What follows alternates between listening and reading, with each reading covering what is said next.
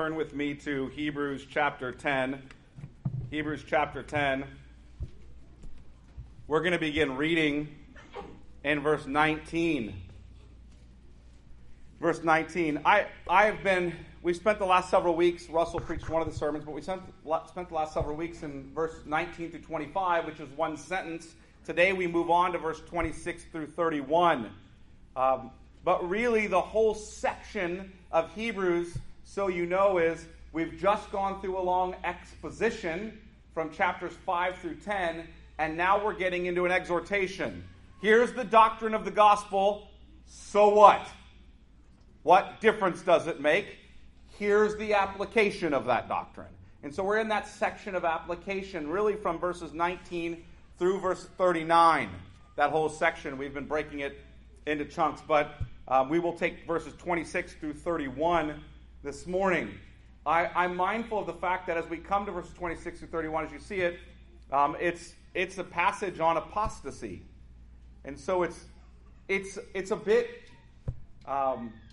difficult pastorally for me to consider all week the fact that we're finally going to gather together on Sunday morning as one group, and I'm going to talk about apostasy. So encouraging. But it's what the text with which the Holy Spirit has presented us, so it is the text that will be preached. Hebrews 10, verse 19.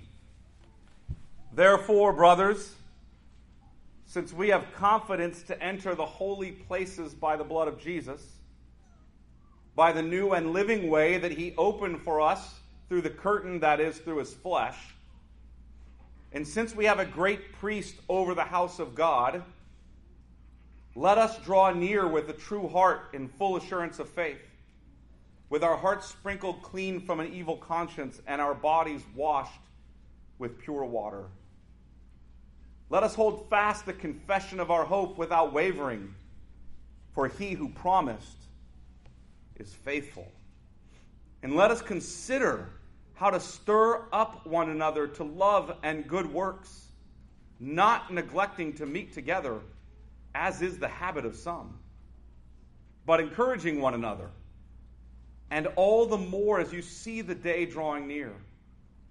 For if we go on sinning deliberately after receiving the knowledge of the truth, there no longer remains a sacrifice for sins, but a fearful expectation of judgment and a fury of fire that will consume the adversaries.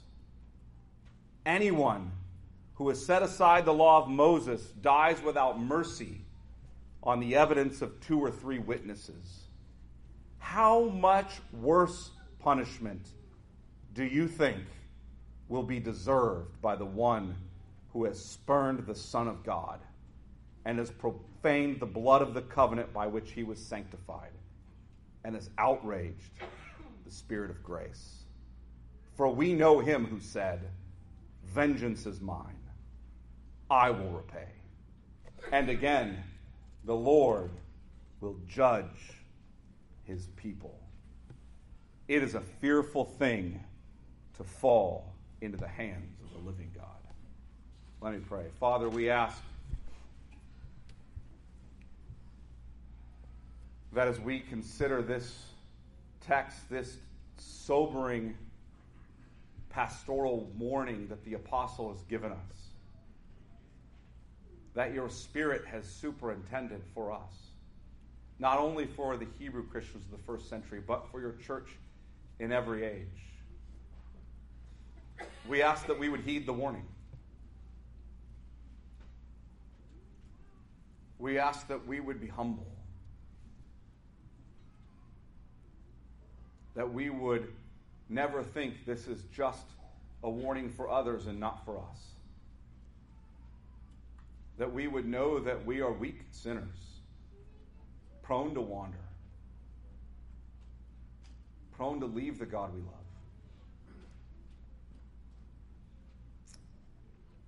That we need your Son to keep us, your Spirit to continue to cause our faith to persevere. We pray that as we hear this word, we would hear it as it is, the word of the Lord to his church. We pray this in Jesus' name. Amen. Hey, Matt, when I'm going low is when we're getting the most feedback. Just why would a pastor who believes in the unmerited love and grace of God toward the members of his church, why would that pastor ever fear apostasy? If he believes in the unmerited love and grace of God toward the members of his church, why would he ever fear eternal damnation for the same members of that church? Why would a pastor who believes that Christ will save to the uttermost those who draw near to God through him also be concerned about church members committing deliberate sin and being eternally damned? If God's people are eternally secure in Christ, and they are,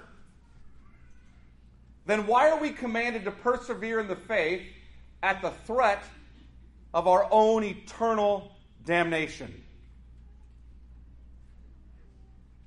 These are all questions I hope we're all together wrestling with. I think it's important that we understand that the answers to those questions are related to one another as means are related to ends. What do I mean by that? Let me give you an example. The Lord promises to provide you with everything you need. It's His promise. Jesus says, your Father is good. He will give you what you need.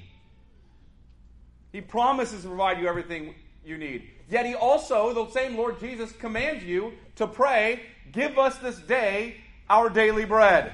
So, your Father knows what you need before you ask Him. He will give you everything you need. Yet your Father also commands you to pray, give us this day our daily bread. And when you don't have what you need, the Lord tells us it's because you failed to ask. And even when you ask with the wrong motives. The Lord provides all you need, and He provides that end, what you need, through the means of your prayers. How does that divine mystery work? I don't know. What I know is the Lord provides everything you need, and He provides that end through the means of your prayers. The Lord saves you to the uttermost. The Lord keeps you in His mighty and inviolable grip.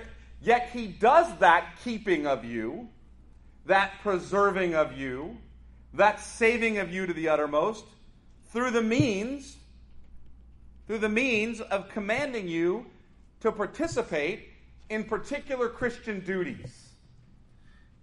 Do you hear that? The Lord Jesus will never let go of a single sheep that is His. That's His promise. That's what He said. At the same time, the Lord keeps you through the means of commanding you to participate in particular duties. Look at Hebrews 10, 19 through 25. I want to remind you of what this sentence taught you. In verses 19 through 21, it teaches you what you have in Christ. What is ours? The church's one foundation is Jesus Christ her Lord. Therefore, brothers, since we have confidence to enter the Holy of Holies by the blood of Jesus, by the new and living way that He opened for us through the curtain, that is, through His flesh. In other words, that's the first thing we have. We have confidence to enter the Holy of Holies by the blood of Christ. We have that. It's ours. And since we have, verse 21, a great, and this is just another way of saying a great high priest over the house of God, we have the right to enter the Holy of Holies by the blood of Jesus. We have a great high priest over the house of God. So we have one who has made atonement for sins. He's covered all of our sins. It's all forgiven. We are wiped clean. Your sin is removed from you as far as the east is from the west. Jesus completed that work on the cross. We have that. We also have a great high priest over the house of God. In other words, the same Lord who saved us rose from the dead, ascended to the right hand of the Father, where he ever intercedes for us. He is constantly praying to keep us. We have that. Since we have that, that's, if you will, the gospel doctrine. You have a priest who's made an offering for you that atones for all your sin, past, present, and future. You have a priest who ever lives to intercede for you. You have that. Since we have that, verse 22, let us draw near with a true heart and full assurance of faith. See, let us draw near to worship him. Since we have that, let us draw near to worship him in faith. Since we have that, verse 23, let us hold fast the confession of our hope without wavering. Keep holding on to him. Keep drawing near to him. Verse 24, since we have that, let us consider how to stir up one another to love and good works, not neglecting to meet together. Since we have that, be considerate of one another. Lovingly think of the other and pursue stirring them up, encouraging them to love and good works. See, since we have these things, let us pursue faith, hope, and love. Because these things are true. Because we have this gospel reality, we have these gospel duties. And these gospel duties are given to us to cause us to persevere in the faith. To cause us to persevere in the faith. These are the means to the end that we might be saved to the uttermost. Then we get this warning. Those gospel duties are what the Lord gives us as the means for us to persevere in faith. But if we fail to obey these commands, if we fail to employ the means of God's grace, the means of perseverance that God provides, then we're in danger of apostasy. To understand that, we're going to look at Hebrews 10, 26 through 31. Look at how Hebrews 10 starts. For if we go on sinning deliberately. He's making an intentional connection. He's making an intentional connection. This is the gospel truth you know. Here's the gospel doctrine. Here are the gospel duties, if you will, to persevere in the faith. And here's the warning if you don't take up those duties. Here comes the warning. So we're going to consider that, the nature of apostasy first. We're really going to consider this passage under 3 points. First, the nature of apostasy. Second, the punishment for apostasy. And third, the pastoral reason for the warning of apostasy. So the nature of apostasy, the punishment for apostasy, and the pastoral reason for the warning of apostasy. So let's look at the nature of apostasy. Let me begin with the definition. What is apostasy? Apostasy is the abandonment or renunciation of the faith. It's that simple. Apostasy is the abandonment or the renunciation of the faith. The abandonment or the renunciation of the faith can happen in word or in deed. It can happen in word or in deed. Think about it like any covenantal commitment. You love your wife. I'm committed by covenant to my wife. Now, I can apostatize that marriage covenant 2 ways.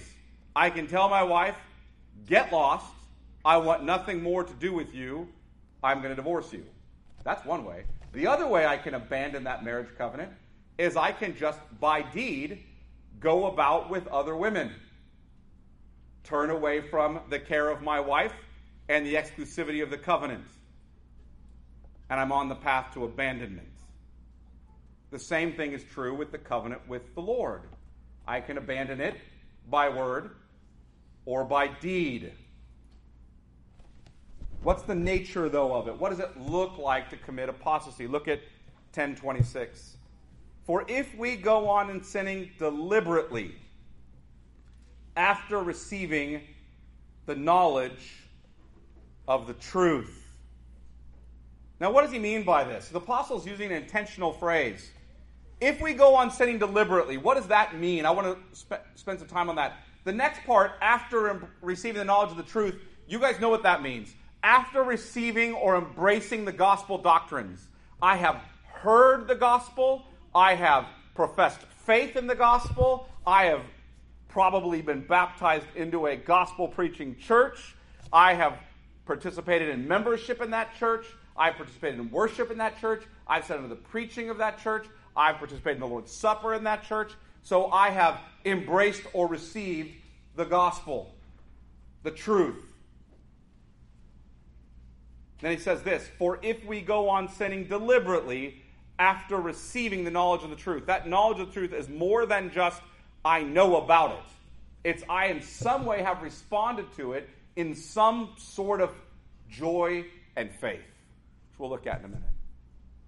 If we go on sinning deliberately after receiving the knowledge of the truth. So what does he mean by sinning deliberately? I ask that because most of us, when we think about our sin, we think, it's pretty deliberate. Right? Like, rarely do I sin accidentally. Oops! Didn't mean to lie. Didn't mean to act that. We pretty much see all of our sin as deliberate sin, right?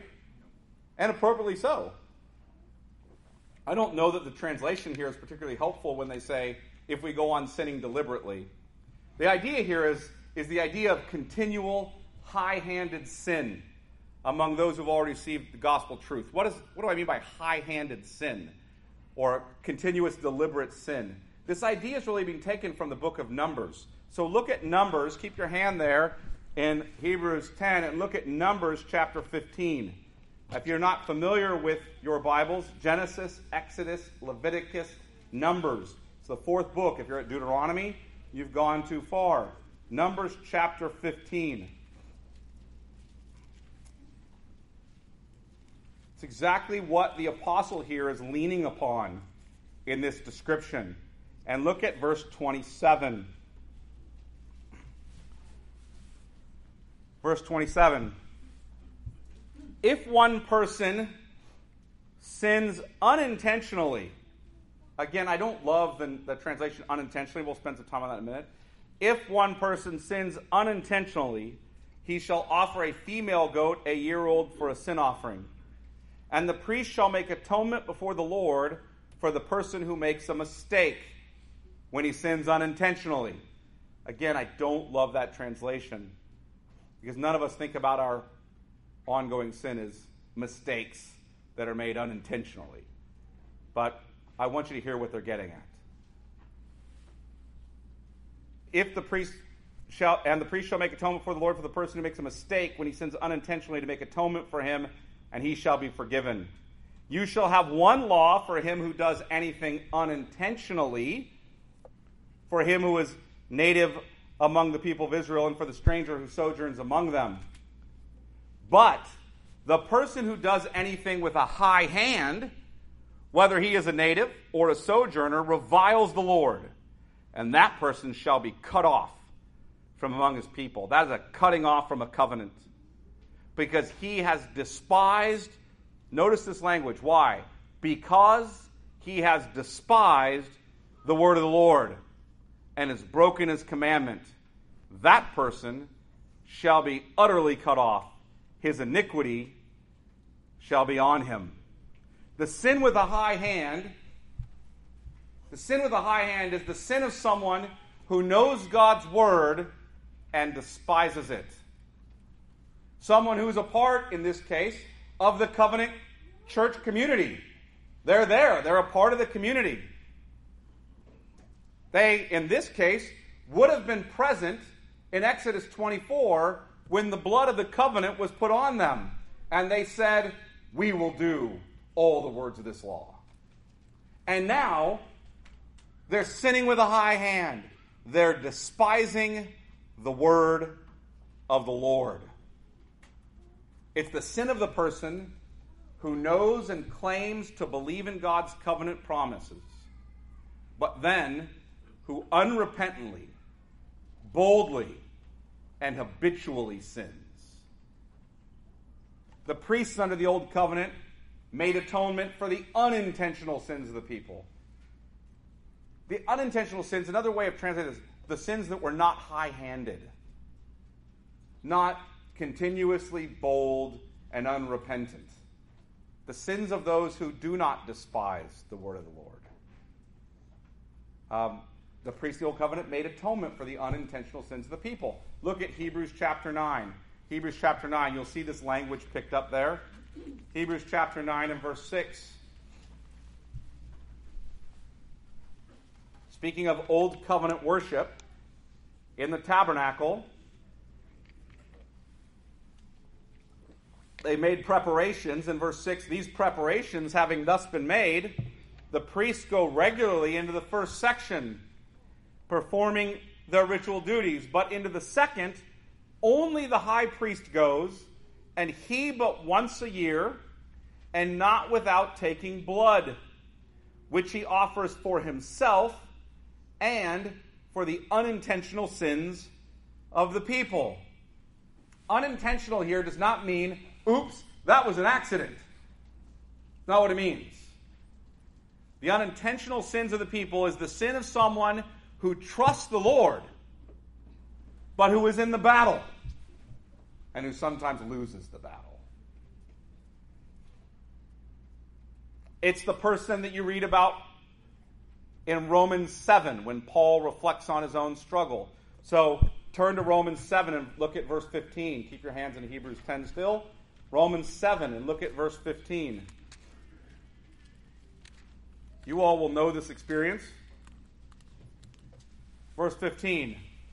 For I do not understand, here's the Apostle Paul talking, I do not understand my own actions. For I do not do what I want, but I do the very thing I hate. Unintentional sins. You want to know what it looks like? There it is. Now, if I do what I do not want, I agree with the law that it is good. So now it is no longer I who do it, but the sin that dwells within me. For I know that nothing good dwells in me, that is in my flesh. For I have a desire to do what is right, but not the ability to carry it out. For I do not do the good I want, but the evil I do not want is what I keep on doing. Now if I do what I do not want, it is no longer I who do it, but sin that dwells within me. So I find it to be a law that when I want to do right, evil lies close at hand. For I delight in the law of God in my inner being. But I see in my members another law, waging war against the law of my mind and making me captive to the law of sin that dwells in my members. Wretched man that I am, who will deliver me from this body of death? Thanks be to God through Jesus Christ our Lord. So then I myself serve the law of God with my mind, but with my flesh I serve the law of sin. Now, if we stopped there, we would still be a little concerned about our outcome. Thus, Paul goes on in chapter 8 and says, there is therefore now no condemnation for those who are in Christ Jesus. We battle against our own sin. That's what he means by the unintentional sins of the people. But the sin that we fight as true believers is not high-handed sin. Our sin is not continuous, deliberate sin that comes after receiving the gospel truth. The deliberate sin being discussed in Hebrews 10:26 is the sin of those who reject the gospel doctrine by our deeds or our words. This is the sin of those who have rejected the gospel in their hearts and thus have no interest in keeping the commands. In verses 22, let us draw near with true hearts. Or 23, let us hold fast the confession of our hope without wavering. Or verse 24, let us consider how to stir up one another to love and good deeds, not neglecting to meet together, as is the habit of some, but encouraging one another, and all the more as we see the day drawing near. Now, how do I know that? How do I know that's the person he's talking about? Look at Hebrews chapter 10 and verse 27. In other words, how do I know that's what he's saying in verse 26? Look at verse 27. Or verse 26 and 27, sorry. For if we go on sinning deliberately after receiving the knowledge of the truth, there no longer remains a sacrifice for sins. There is no atonement for that person. But a fearful expectation of judgment and a fury of fire that will consume the what? The adversaries. How do I know that the high-handed person is the person who has heard the truth, received or embraced the truth, and now rejected the truth in life or in doctrine, in speech? How do I know that? Because they're being addressed as the adversaries. They're the adversaries. They've turned against the Lord. They are the people who have turned against Christ and his church. It's an absolute rejection of the gospel, either in life or in confession. Look at Hebrews 10:29. How much worse punishment do you think will be deserved by the one who has, now notice what this person has done, spurned the Son of God and has profaned the blood of the covenant by which he was sanctified and has outraged the Spirit of grace. These are the people who have spurned the Son of God. In other words, they have rejected the person of Christ. They have literally trampled him under their feet. That's who we're describing here. This apostate person is someone who has rejected the Son of God. They've rejected the person of Christ.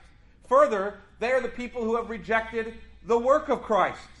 They've rejected his person. They've rejected his work. How do I know that? They have counted they have profaned or counted as profane or counted as unholy the blood of the covenant by which he was sanctified. These people have not only trampled underfoot Jesus, like in Hebrews 6, crucifying to themselves once again the Son of God. They've not only done that, they've rejected his work. They've called the holy blood of Christ, which atones for their sins, common, profane, unholy.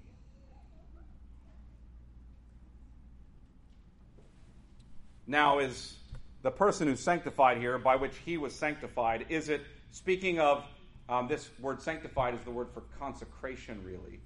Is it speaking of the person who was consecrated into the visible body of the church by baptism, membership, communion, etc.? That's how the word is being used in Hebrews 10:10 and Hebrews 10:14. So in the most immediate context, it's being used that way. Maybe that's what it's speaking of. It could also be speaking of Christ's consecration by the blood of the covenant as he set himself apart with his own blood. That's how it's used earlier in the book of Hebrews. Frankly, scholars are split. At the end of the day, it doesn't matter. Why doesn't it matter? Either way, the point is these people have rejected Christ's work. They've rejected Christ's work. These are the people who have rejected further the ministry of the Holy Spirit. Look what it says.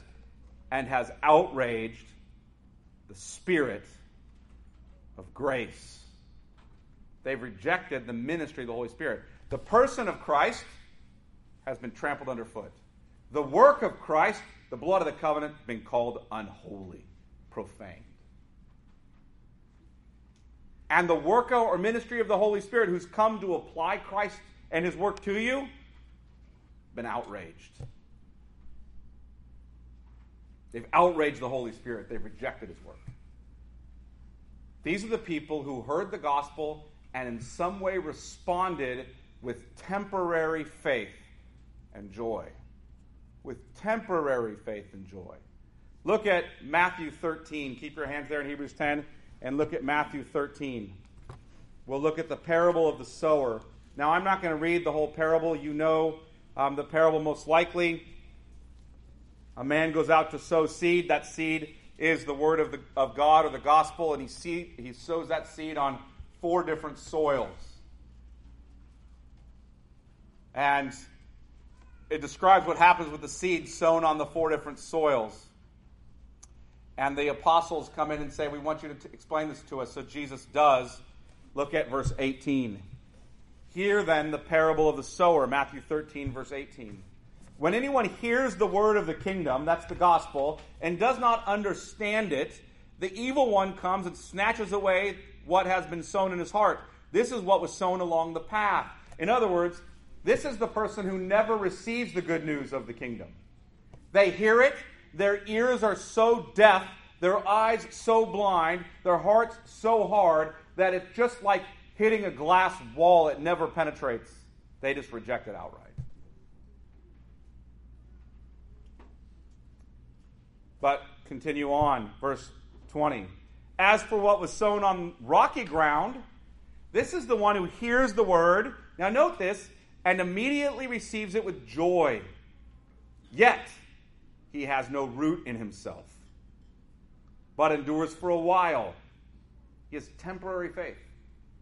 And when tribulation or persecution arises on account of the word, immediately he falls away. This is a person with temporary faith who falls away. Persecution arises on account of the word. That's precisely what's happening in the book of Hebrews, isn't it?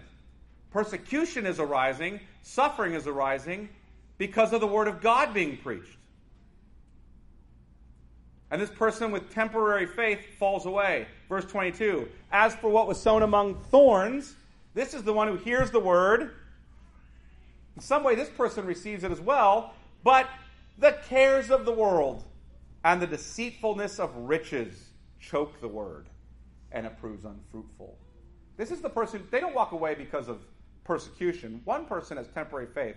They can't take the heat, so they bail. This other person is a person who is so in love with the things of this world that their faith shows to be temporary and not true faith. They like Jesus for a little while, but they love the world, so they run after it. As for what was sown on good soil, verse 23, this is the one who hears the word and understands it. He indeed bears fruit and yields, in one case 100-fold, in another 60, and in another 30. Here's the point. Only one of those soils is true faith. Only one is called the good soil, and only one bears fruit in keeping with repentance. So really you have two kinds of soil. The soil of true faith, where the Spirit has done the work, and they bear fruit in keeping with repentance, and these other varieties of unbelievers, some of whom have temporary faith. Some reject it outright. And of those two with temporary faith, some reject the word eventually because they don't want to deal with persecution and suffering. Some reject it because they love the world. Either way, they have temporary faith. This is the false professor who may be baptized, who may look like the real deal for a time, but who eventually becomes apostate. This is the person who in many ways looks like a believing church member. Many ways. Look at Hebrews chapter 6. Hebrews chapter 6, a parallel passage to chapter 10 that we're dealing with now. Hebrews chapter 6. And look at verse 4. For it is impossible in the case of those who have once been enlightened, and he's describing the person with temporary faith, has been enlightened. He's seen the truth. Who have tasted the heavenly gift. They have a taste of the heavenly gift. And I believe here the heavenly gift is Jesus himself, who has been given to us from heaven, maybe the Holy Spirit. Either way, he's tasted it but not consumed it. Tasted the heavenly gift, have shared in the Holy Spirit, and have tasted again but not consumed the goodness of the Word of God and the powers of the age to come, and then have fallen away to restore them again to repentance, since they are crucifying once again the Son of God to their own harm and holding him up to contempt. For land that has drunk the rain that often falls on it and produces a crop useful to those for whose sake it is cultivated, receives a blessing from God. But if it bears thorns and thistles, it is worthless and near to being cursed, and its end is to be burned. They appear like one of us. They are among us. They have temporary faith. but they are really not one of us. That's what he says in 1 John in chapter 2 and verse 18. Children, it is the last hour. By the way, that was said nearly 2,000 years ago. So if somebody comes to you and says, I think it's the end times, you're right. John told us that almost 2 millennia ago. It's the last hour, in fact. Children, it is the last hour. And as you have heard that Antichrist is coming, so now many Antichrists have come. Therefore we know that it is the last hour. They went out from us. Listen, they went out from us, but they were not of us. For if they had been of us, they would have continued with us. But they went out, that it might become plain that they all are not of us. They had temporary faith.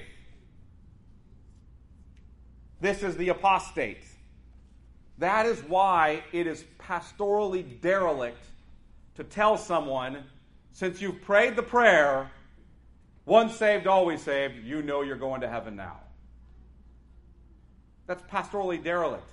That's just trite and unhelpful.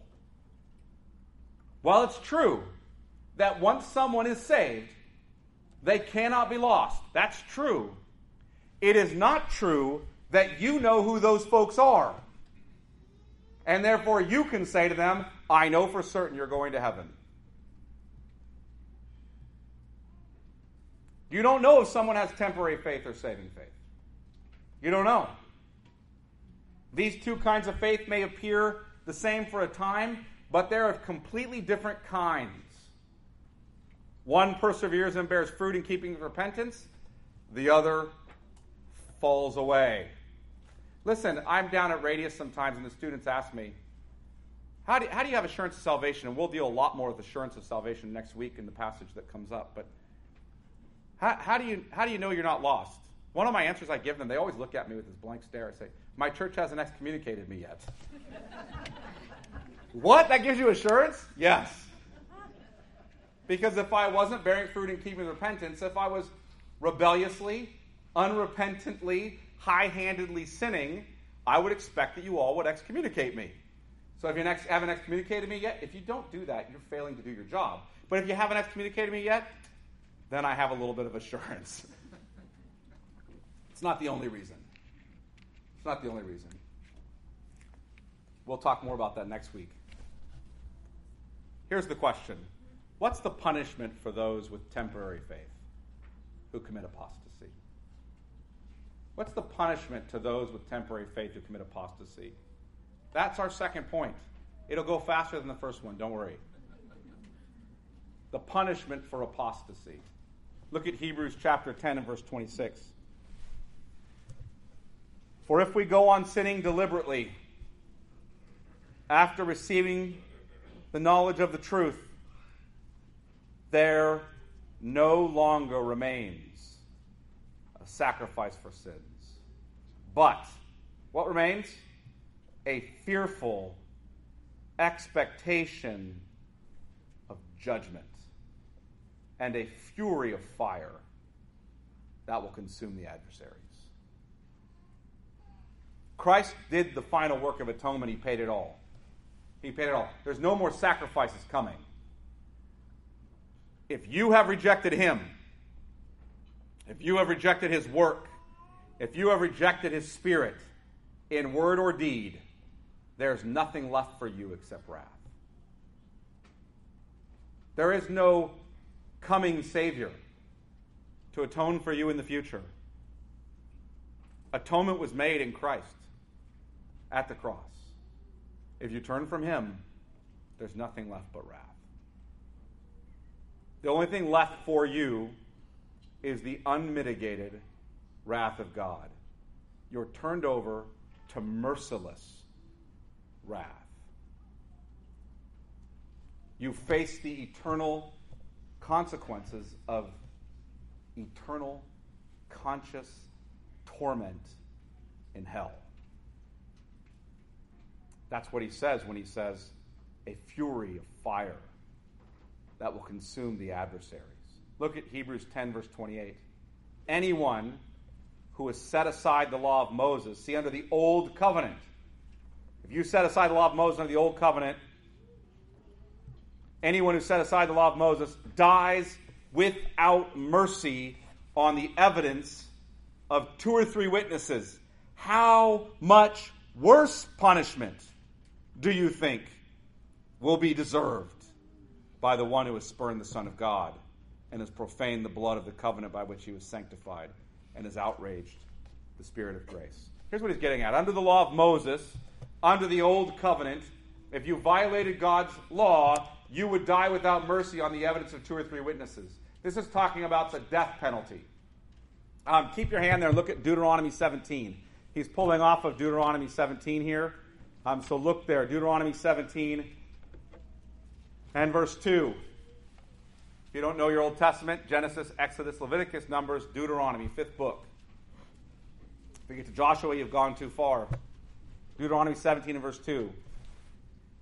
If there is found among you, the people of God, if there's found among you within any of your towns that the Lord your God is giving you, a man or woman who does what is evil in the sight of the Lord your God, in transgressing his covenant, and has gone and served other gods and worshipped them, or the sun or the moon or any of the host of heaven, which I have forbidden, and it is told you and you hear it, then you shall inquire diligently. And if it's true and certain that such an abomination has been done in Israel, then you shall bring out to your gates that man or woman who has done this evil thing, and you shall stone that man or woman to death with stones. On the evidence of 2 witnesses or of 3 witnesses, the one who is to die shall be put to death. A person shall not be put to death on the evidence of 1 witness. Now catch this last part. The hand of the witnesses shall be first against him to put him to death, and afterward the hand of all the people. So you shall purge the evil from your midst. That language, by the way, is picked up by Paul in 1 Corinthians chapter 5 in talking about excommunication. Think about what Jesus says in Matthew 18 about excommunication. If your brother sins against you, go and tell him his fault. If he repents, you've won your brother, right? If he listens to you, you've won your brother. If he does not listen to you, take 2 or 3 others along, that every fact may be established by the evidence of 2 or 3 witnesses. And if he doesn't listen to them, tell it to the church. And if he refuses to listen to the church, let him be a tax collector or Gentile. That language of the 2 or 3 witnesses, understand, when you're the 2 or 3 witnesses and you're bringing it to the church, you're the first picking up the stones to give them their summary death. And that death sentence is excommunication, which is far worse than physical death. Far worse than physical death. This idolater, Deuteronomy 17 says, shall be put to death. He has transgressed God's covenant, and he's run after wickedness. Thus witnesses shall testify, and they shall be the same who pick up the stones and begin the death penalty. If physical death is the penalty for violating the Mosaic covenant, how much worse punishment will God mete out upon those who've trampled underfoot the Son of God, who've called unholy the blood of Christ, the blood of the covenant, who've outraged the Spirit of grace?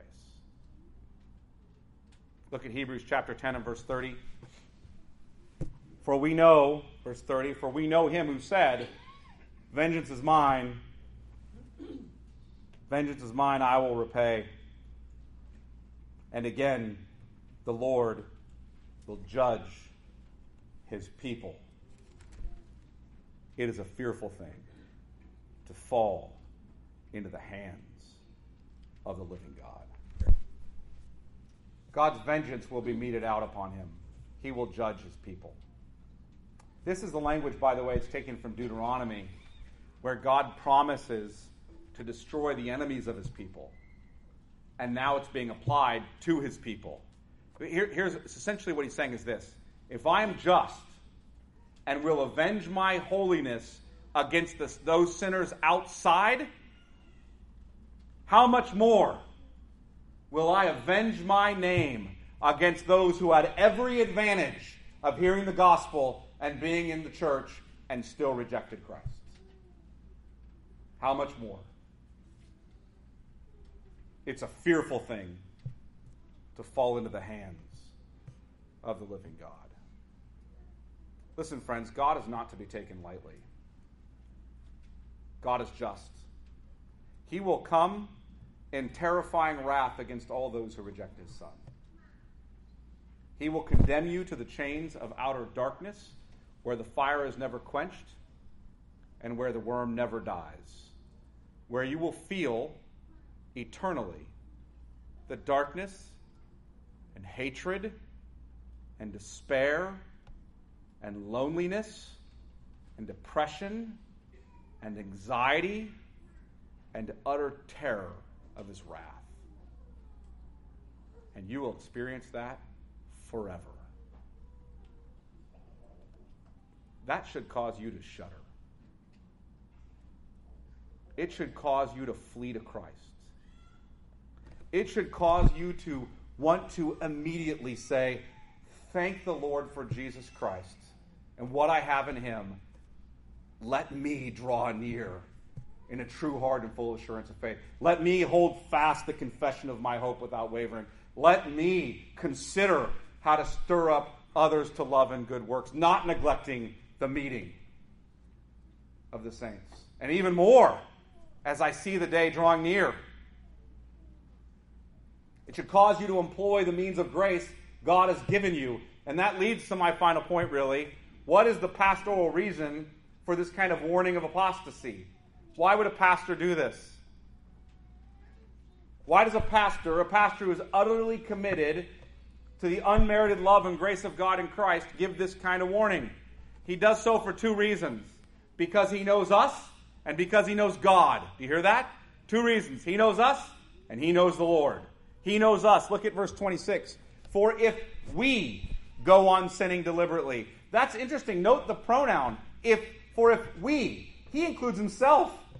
The apostle who's writing includes himself here. If we go on sinning deliberately, even if I go on sinning deliberately,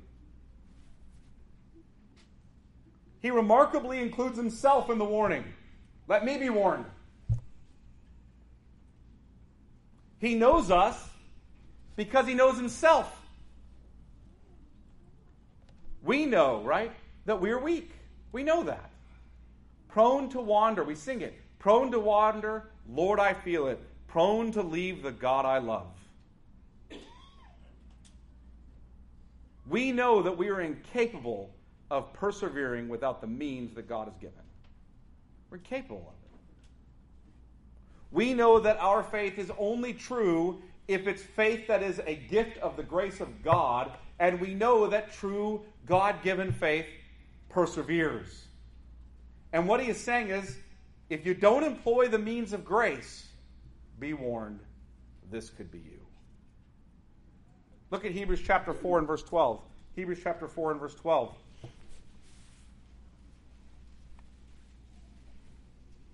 Oh, excuse me, chapter 3, I apologize. Chapter 3 and verse 12.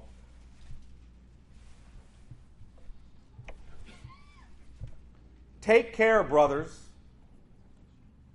Take care, brothers.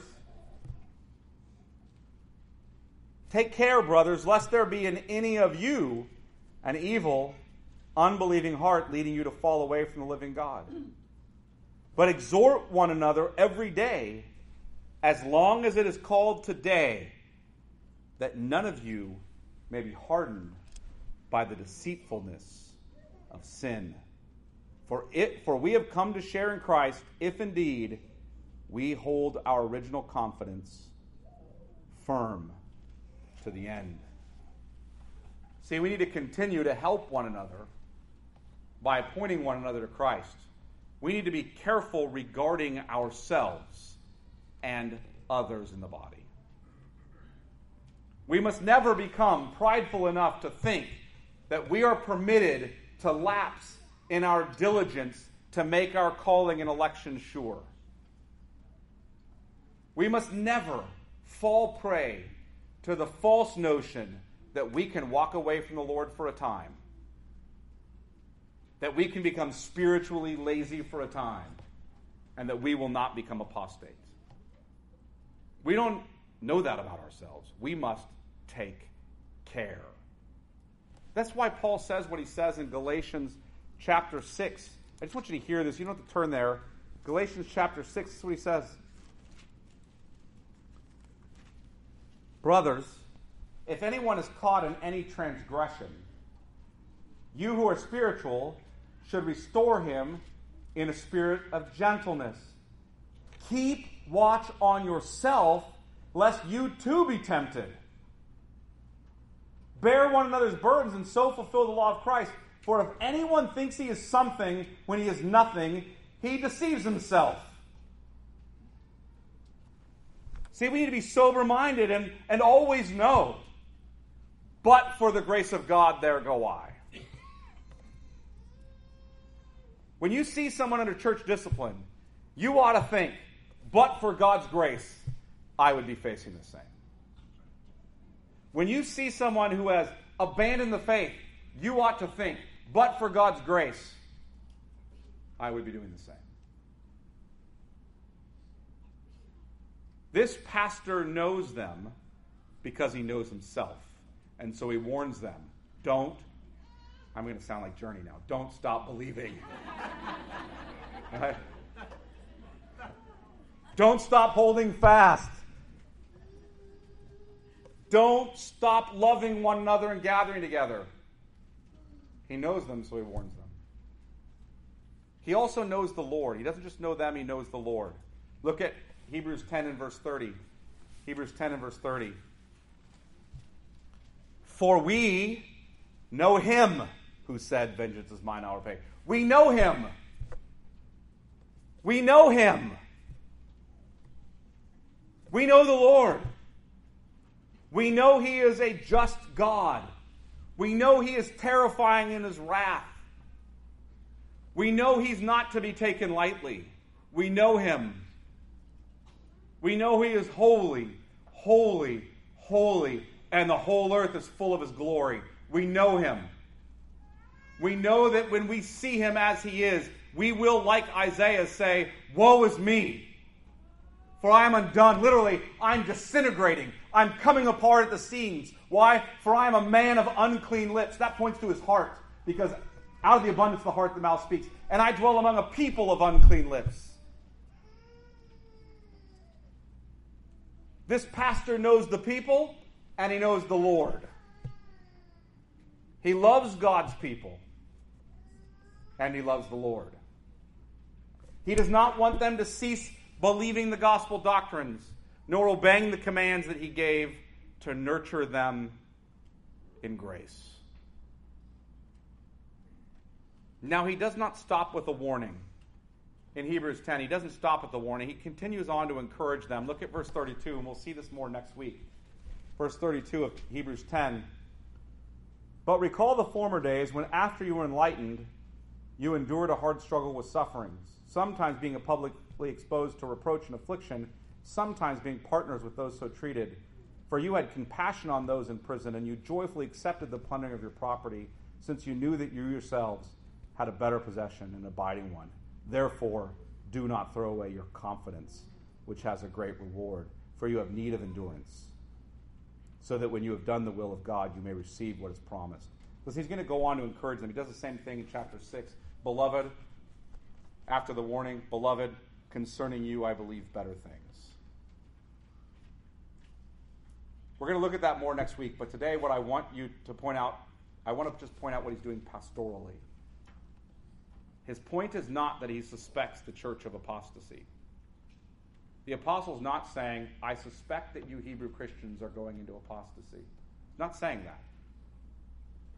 His point is that he does not want the church to become arrogant, thinking that they cannot likewise be tempted, nor to become lazy, thinking that they do not need to work at growing in holiness.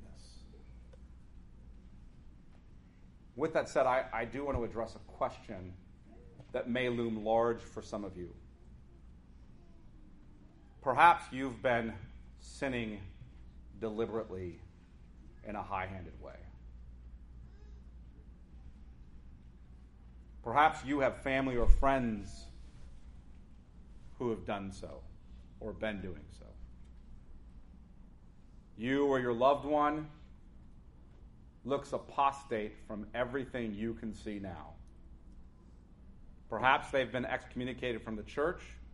Perhaps they've walked away and denied the faith. And perhaps you have this question: is there any possibility for me or for them to be saved?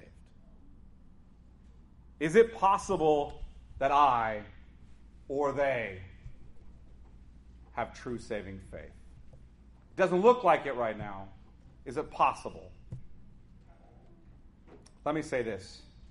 True believers do fall into grievous sin, which often looks akin to apostasy, but ultimately is not apostasy. It's ultimately not. Their apostasy can even go as far as excommunication from the church. If that weren't true, then there would be no commands about how to restore those who were excommunicated, but who are now repentant, like we read in Galatians 6, like we could read if we had time in 2 Corinthians 2. Further, if it was not true that someone can look apostate for a time and then be restored, we would not read about Christ's restoration of the Apostle Peter. Not read about it. Think of Peter and Judas, who both rejected the Lord at the end of his life. Both of them at the end of his life. They rejected him. They both looked like apostates at the cross, didn't they?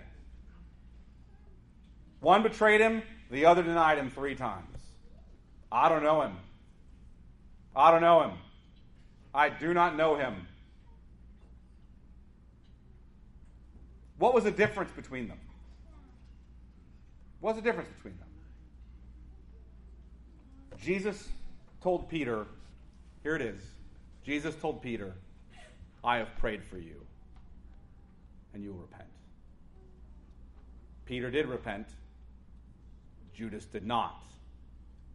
And what was the difference that brought about that repentance in Peter and not in Judas?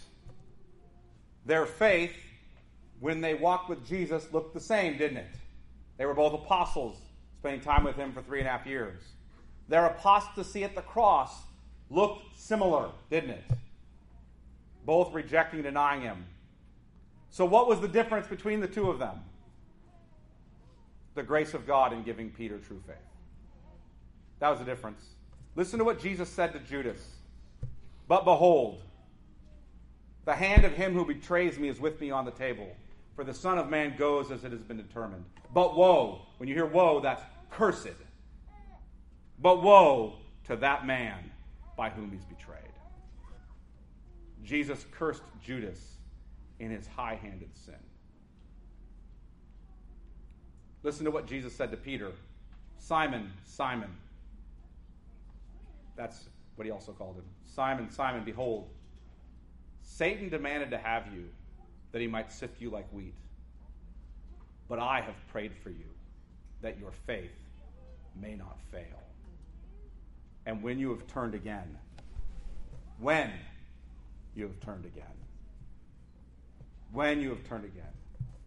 strengthen your brothers. Jesus blessed Peter with persevering faith, so that his faith did not ultimately fail. And thus Peter, seeing his sin, repented. The difference is the grace of God. Now, why do I bring that up? Because it's important that you realize how hope-giving that is. God graciously does all his holy will for his people. Your sin, or the sin of your family members or your loved ones, may look like apostasy now. But if you're here, and this is you, the Lord is calling you home. Turn back to him and trust him. His grace is sufficient for you. My little children, I am writing these things to you so that you may not sin. But if anyone does sin, we have an advocate with the Father, Jesus Christ, the righteous.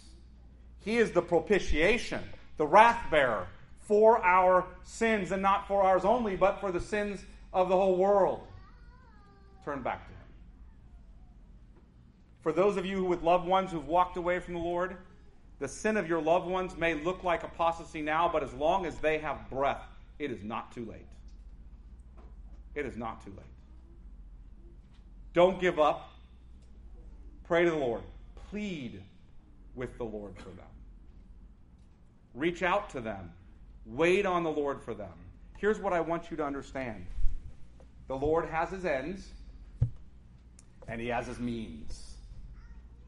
And his means to that end of their salvation is your prayer. The Lord Jesus hears your prayers. He hears you, and he's pleased to save. You have only to ask him and trust him. Let me pray.